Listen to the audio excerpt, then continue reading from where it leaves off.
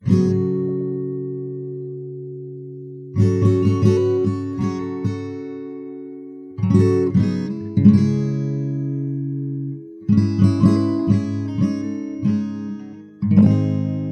Grumman Long Life Vehicle, or LLV, is a boxy, light transport truck that will be most recognizable to anyone who's from, or anyone who's ever visited the United States, as a mail truck. That's because the LLV was designed by Grumman, an aerospace company, after it won a contract with the United States Postal Service to design something that would be economical to operate, capable of squeezing around tight corners and through tiny urban streets, and able to putter around from city to country to suburban areas for decades at a time, ideally for 24 years, as that was the lifespan the USPS specified in its brief to companies that pitched the agency on their proposals. So these trucks are everywhere throughout the United States, and they've been everywhere for a long time. Before the LLV was introduced, most mail carriers in the US drove a Jeep DJ, also called a dispatcher model, that was originally produced by a company called Willys Motors in 1955, which was then rebranded as Kaiser Jeep in 1963, then ultimately scooped up by American Motors Corporation, AMC, in 1970. AMC wanted the Jeep brand to add to their growing catalog of automobile models, but was then itself scooped up by Chrysler in 1987. And again, the Jeep brand was kind of the crown jewel instigating that purchase. And the Jeep DJ, in its many iterations, was part of the appeal of Jeep for Chrysler, as a government contract can be a pretty profitable and reliable paycheck. The initially newfangled LLV had some advantages over the also quite reliable and cheap and easy to upkeep Jeep DJ, though. Its internal arrangement, in particular, allowed mail carriers to get closer to curbs where mailboxes were typically perched, and to more easily grab pre-sorted mail from where they are seated while driving, without ever having to leave the seat. It also boasts an incredibly tight turning radius and a 1,000-pound, which is about 450 kilograms, cargo capacity, enabled in part by its low-geared 3-speed transmission and low-riding axles. In theory, the LLV gets something like 17 miles per gallon on average, but in practice, it gets something closer to 10 miles per gallon because of all the stop-and-go driving mail carriers have to do in regions where this truck is optimal. Namely, those in which the mail can be delivered primarily curbside, rather than by driving from hub to hub and then parking and walking around to deliver letters and packages to buildings that are offset from the street. Although the LLV was meant to last 24 years, the USPS invested $524 million to repair its fleet of more than 100,000 of them in 2009, which is a lot of money, but kind of a bargain compared to replacing them all, which would have cost an estimated $4.2 billion. At this point, many LLVs are reaching or just past their third decade of life, and they're beginning to show their age, partly in that they have such abysmal gas mileage compared to most modern vehicles of this size, but also in that they don't have AC. Their heaters break down a lot. They don't do terribly well in bad weather of any kind, and they're apparently prone to bursting into flames. More than 400 fires in LLVs have been tallied since 2014, and some of them are the consequence of bad design, putting windshield wiper fluid above the fuse box, for instance. But others are the consequence of just driving an older vehicle to death and endlessly repairing and replacing whatever you can on it. Eventually, something wears out permanently, or you Frankenstein the thing to such a degree that there's very little of the original truck left, Ship of Theseus style, and all of the pieces of which it now consists don't work together perfectly.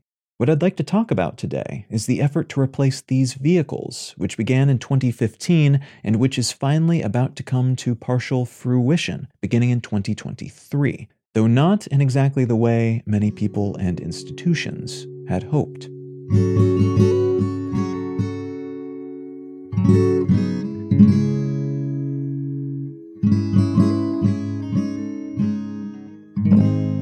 You are listening to Let's Know Things. I'm Colin Wright. The article I'd like to unspool today comes from the Associated Press, and it's entitled, U.S. Postal Service to boost purchases of electric vehicles. At the beginning of 2015, the USPS started to solicit proposals for what they called their Next Generation Delivery Vehicle, or NGDV. The NGDV was meant to replace the LLV for the Postal Service's fleet, and that meant they would need to have the option of purchasing essentially as many such vehicles as they wanted from the winner of this contract over the course of the decade following its signing. There was a big scramble to come up with solutions to the USPS's problem amongst heavy-duty vehicle companies in particular, as they tend to have the expertise for this sort of project. Ford and Tesla, for instance, may make nice consumer-grade vehicles, but this type of contract is the purview of entities like Carson, Mahindra, Utilimaster, and other companies that you've probably never heard of unless you work in an industry that uses their heavy equipment.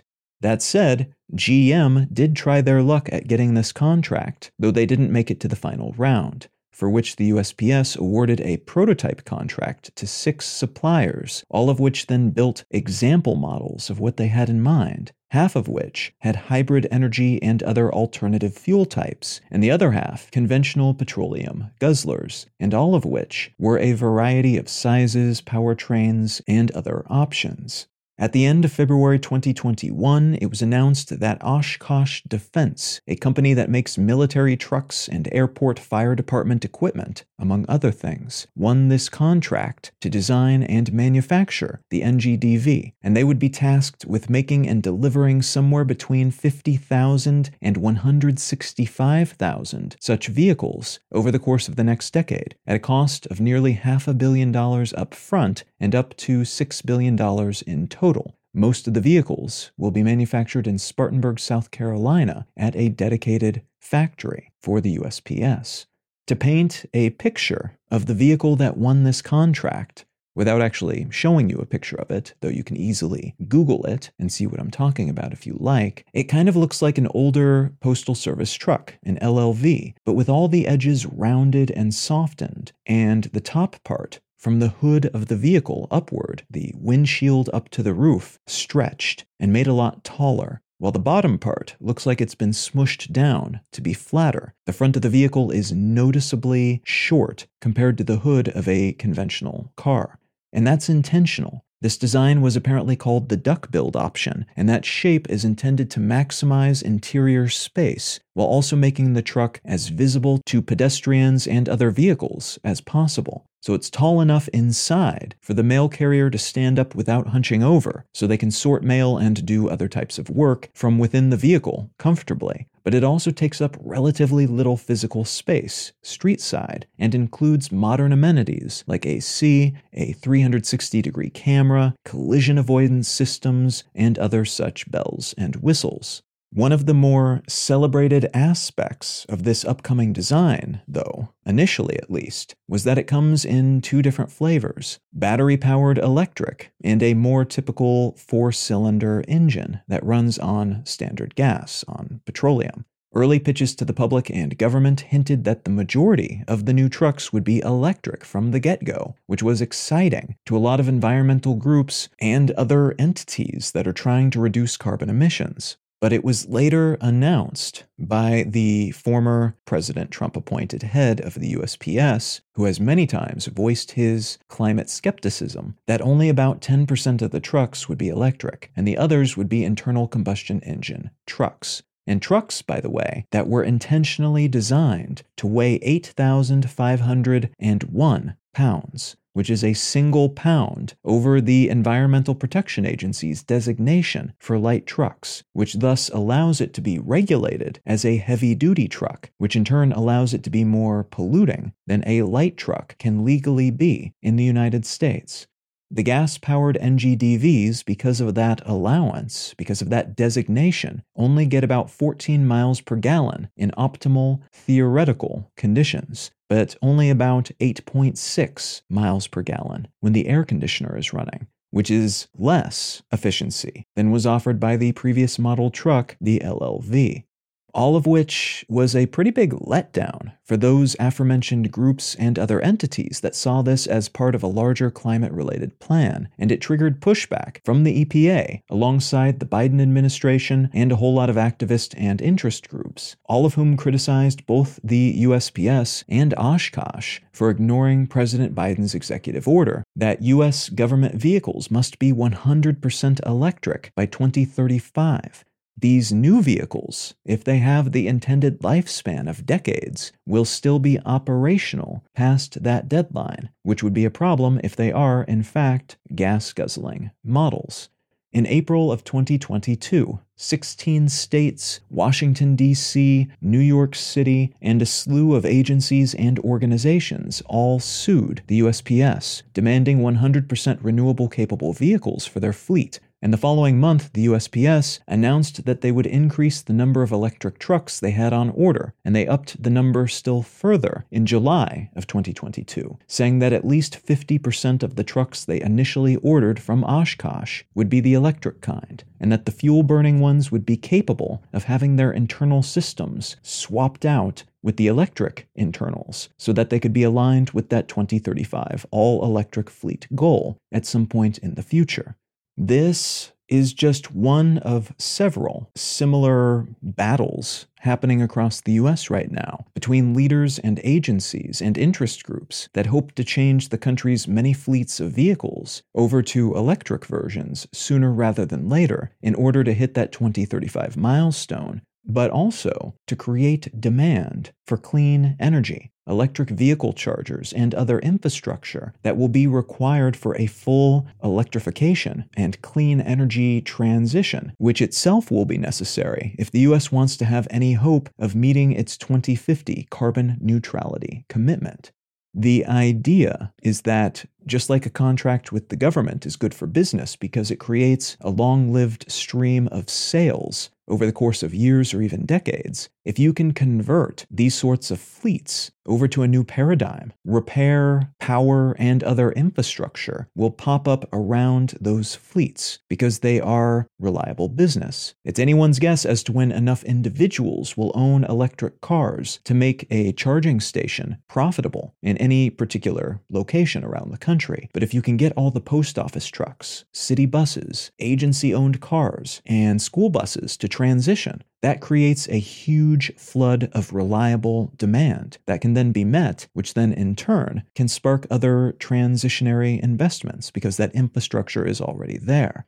These fleets of vehicles are also appealing targets because in many cases, if you can sway just a few people, just a few decisions, you can influence a huge number of vehicles and a huge chunk of the country. Instead of having to convince hundreds of thousands of individuals to do something that is initially, at least, difficult and expensive to varying degrees, you can instead convince a few politicians, and they sign some documents, and boom, it's done. A whole lot of stuff has changed, or will soon change. These are also somewhat low-hanging fruit, as the government has indeed committed to making a slew of changes, and in order to meet those commitments, investments will need to be made in them soon. So this is a matter of telling someone who knows that they need to do something soon to do it a little bit sooner instead. The writing is on the wall, and there's pushback, but also a latent understanding that eventually everything will need to go this way anyway, as the companies making such vehicles are transitioning in that direction themselves, regardless. At the moment, though, numbers are still fairly unimpressive within U.S. and state government fleets. As of June 2022, U.S. school districts and school bus operators in 38 states have committed to purchasing 12,275 electric school buses, which is not much. That's about how many school buses are in operation in just a single state, North Carolina. There has been a tenfold increase in purchases since August of 2021, and there are about 10,000 more government-owned EV school buses on U.S. roads today than there were at the beginning of 2022. But many of those EV school buses are actually older buses that have been converted to be electric, which is also great if you're aiming to go full EV, but it demonstrates how tricky it can be to get this type of product category to shift.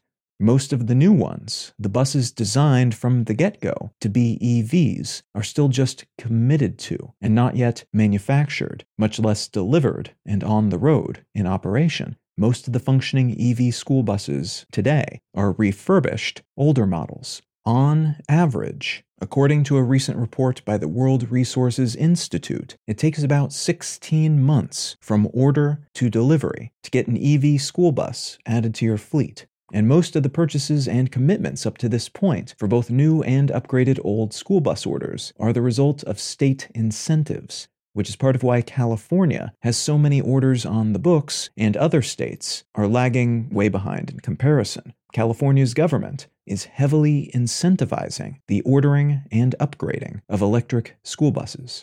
Regional and even national governments are at somewhat of a disadvantage when it comes to transitioning to electric or even plug-in hybrid vehicles, which can operate as electric vehicles but have more typical gas-burning engine backups as well for their fleets, at least rapidly.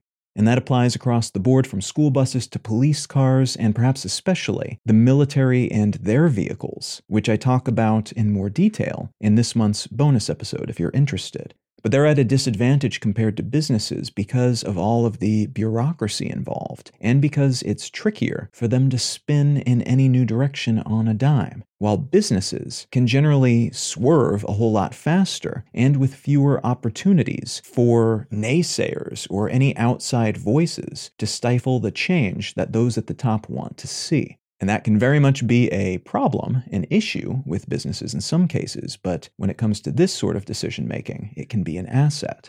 Amazon has committed to reaching net zero carbon emissions by 2040, and they've already made some significant investments to help them reach that goal. One such investment was first announced in 2019 when then CEO Jeff Bezos announced the company's intention to buy 100,000 electric delivery vans from an EV startup called Rivian, intending for those vans to be on the road by 2024. That deadline has been pushed back a bit, and the company is now saying that initial round of 100,000 EV vans will be deployed by 2030. But there are already quite a few in use by Amazon's delivery fleet, especially in bigger cities like Chicago and Dallas and Seattle. And the company says thousands of the vans will be in use across 100 cities by the end of 2022. Part of the reason for that delay is that while testing the vans for their intended utility, driving them for tens of thousands of miles and delivering hundreds of thousands of packages, it was determined that they needed some tweaks and upgrades in terms of safety and performance and general comfort-related features for the drivers. The idea is to solve two problems at once, get closer to that intended 2040 net zero carbon emission goal, while also staving off some of the employment issues that Amazon has been seeing, many of which are related to their reported tendency to treat their employees like cogs in a machine. Cogs that should be worked right up to their breaking point and which can be treated like autonomous robots, basically.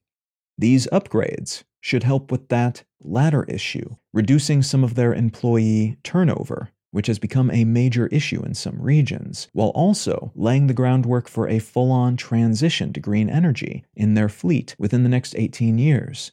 Notably, Amazon also bought a 20% stake in Rivian, which strongly implies they are intending to keep working with the company and to profit from the segue of many other companies' fleets to electric as well.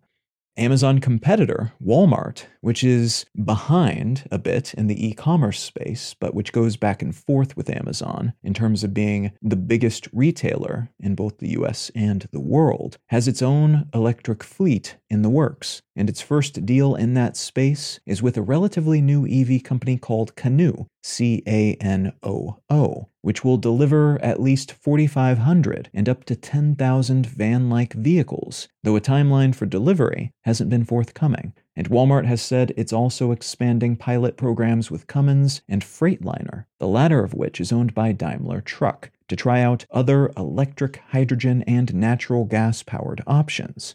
And to be clear, natural gas is not a renewable energy source, so that option seems somewhat less likely to be chosen, as Walmart has, like Amazon, also committed to be a net zero carbon emitter by 2040. Package delivery giant FedEx has 150 electric delivery trucks in operation in Los Angeles as of June 2022, using vehicles produced by a company called BrightDrop, which itself is only a year and a half old and is a subsidiary of General Motors. FedEx has announced that it intends to purchase 100% electric pickup and delivery vehicles by 2030, which means they will still have older vehicles on the road, but all the new ones will be electric. And for context, it has a global fleet of about 87,000 vehicles at the moment. But they're attempting to scale up those electric ambitions following a letdown in 2021 after it engaged with a high-flying, much-celebrated startup called Change, with a J instead of a G, to provide it with 1,000 delivery trucks. But then this startup failed pretty publicly and spectacularly. FedEx ultimately sued Change to try to recover nearly $4 million as a consequence of this company's collapse. FedEx competitor UPS recently invested in a UK startup called Arrival, which includes a commitment to buy up to 10,000 custom-designed EV van-like delivery vehicles, along with priority access to purchase additional vehicles if they so choose. UPS already has more than 13,000 alternative fuel vehicles in their fleet, including 1,000 electric and plug-in hybrid vehicles, all of which are in operation, and they plan to hit 40% alternative fuel vehicles in their fleet by 2025 and full carbon neutrality by 2050. And in this context, alternative fuel vehicle usually means a delivery van or truck powered by biofuels, hydrogen, or natural gas. So it's not necessarily renewable energy, it's just not regular petroleum powered. There are parallel efforts happening in the world of sea lane shipping, with cargo ships being converted to use different types of fuels, to go full electric, and in some cases to use interesting modern pole-like sails called rotor sails that allow them to be far more energy efficient. And the same is true in the world of airline cargo shipping, though the complexity of staying light enough to fly while also having enough battery energy to fly far is tricky using our current technologies. So most efforts in that slice of this industry currently revolve around using biofuels of various sorts, which can then be subbed in with varying degrees of difficulty and expense for existing fuels, offering similar power per gallon of fuel, but being derived from cleaner sources, like algae, rather than fossil fuels. Hydrogen is also a leading competitor in this space, and that tends to be a polluting fuel type at the moment because of how it's produced, but it can be produced cleanly using renewable energy sources instead. So the hope is that more clean hydrogen will be created so that transportation types that currently don't translate well over to straight-up battery-based electricity, like flying, can use that fuel instead. So there's a lot going on in this space, and though there is arguably warranted criticism that few entities with fleets of vehicles are moving fast enough to actually hit their commitments, their goals, including governments, it's still generally being seen as heartening that there's any movement in the first place. Especially considering that those who are first movers in this type of effort, though they can usually save some money once the investments are made and can claim moral superiority of a kind and tax deductions, things like that, for going more climate friendly, they're still paying a lot higher initial costs than their slower competitors will, because those who are laggards with this type of upgrade will benefit from cheaper vehicles, more widely available infrastructure, and will possibly be able to invest at a moment in which more stuff is deployed and better standards for all of these things have been developed. Everyone right now is at the bleeding edge of all of these technologies, which means they will have inferior vehicles and chargers and everything else 10 years from now, when new generations of all of these things are being deployed, while their competitors, who have been dragging their feet, can just buy the better stuff without having to replace previously invested in EV tech, some of which may no longer be relevant, and the rest of which will be aging and possibly far less good than the new alternatives that are just then coming to market. Whatever their motivations for making these relatively early investments, though, that these entities with their large pocketbooks and expansive fleets are making them now means it's more likely that the individuals and smaller businesses and agencies and other such entities will soon be able to buy these sorts of things more affordably and in a more convenient fashion. Because the chargers, the repair shops, the replacement parts, and the requisite standards for all these new components and systems will have already been not just imagined, but well road-tested and fully built out by and for these larger, wealthier first movers.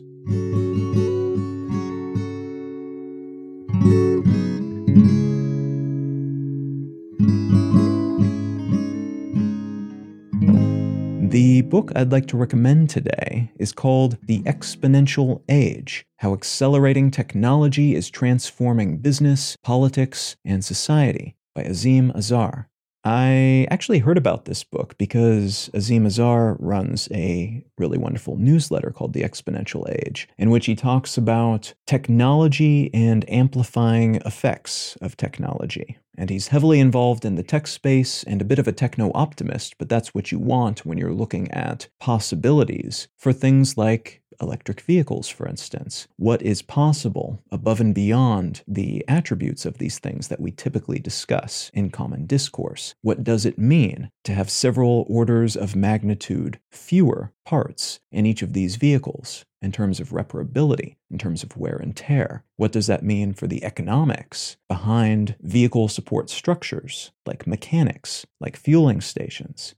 These are the sorts of things that are discussed in his newsletter, but also in this book. It talks a lot about compounding effects. It talks a lot about the effects that technological changes, and especially rapid technological transformations, can have on society and politics and everything else. If any of that sounds interesting to you, consider picking up a copy of The Exponential Age by Azim Azhar. You can find out more about me and my work at Colin.io. You can find the show notes and transcript for this and every episode of the podcast at letsknowthings.com. You can find a collection of my other projects, including my other podcasts, at understandery.com. And feel free to reach out and say howdy on social media. I'm Colin Wright on Facebook, and at Colin is my name on most of the other ones. Thank you so very much for listening. I'm Colin Wright, and I'll talk to you again next week.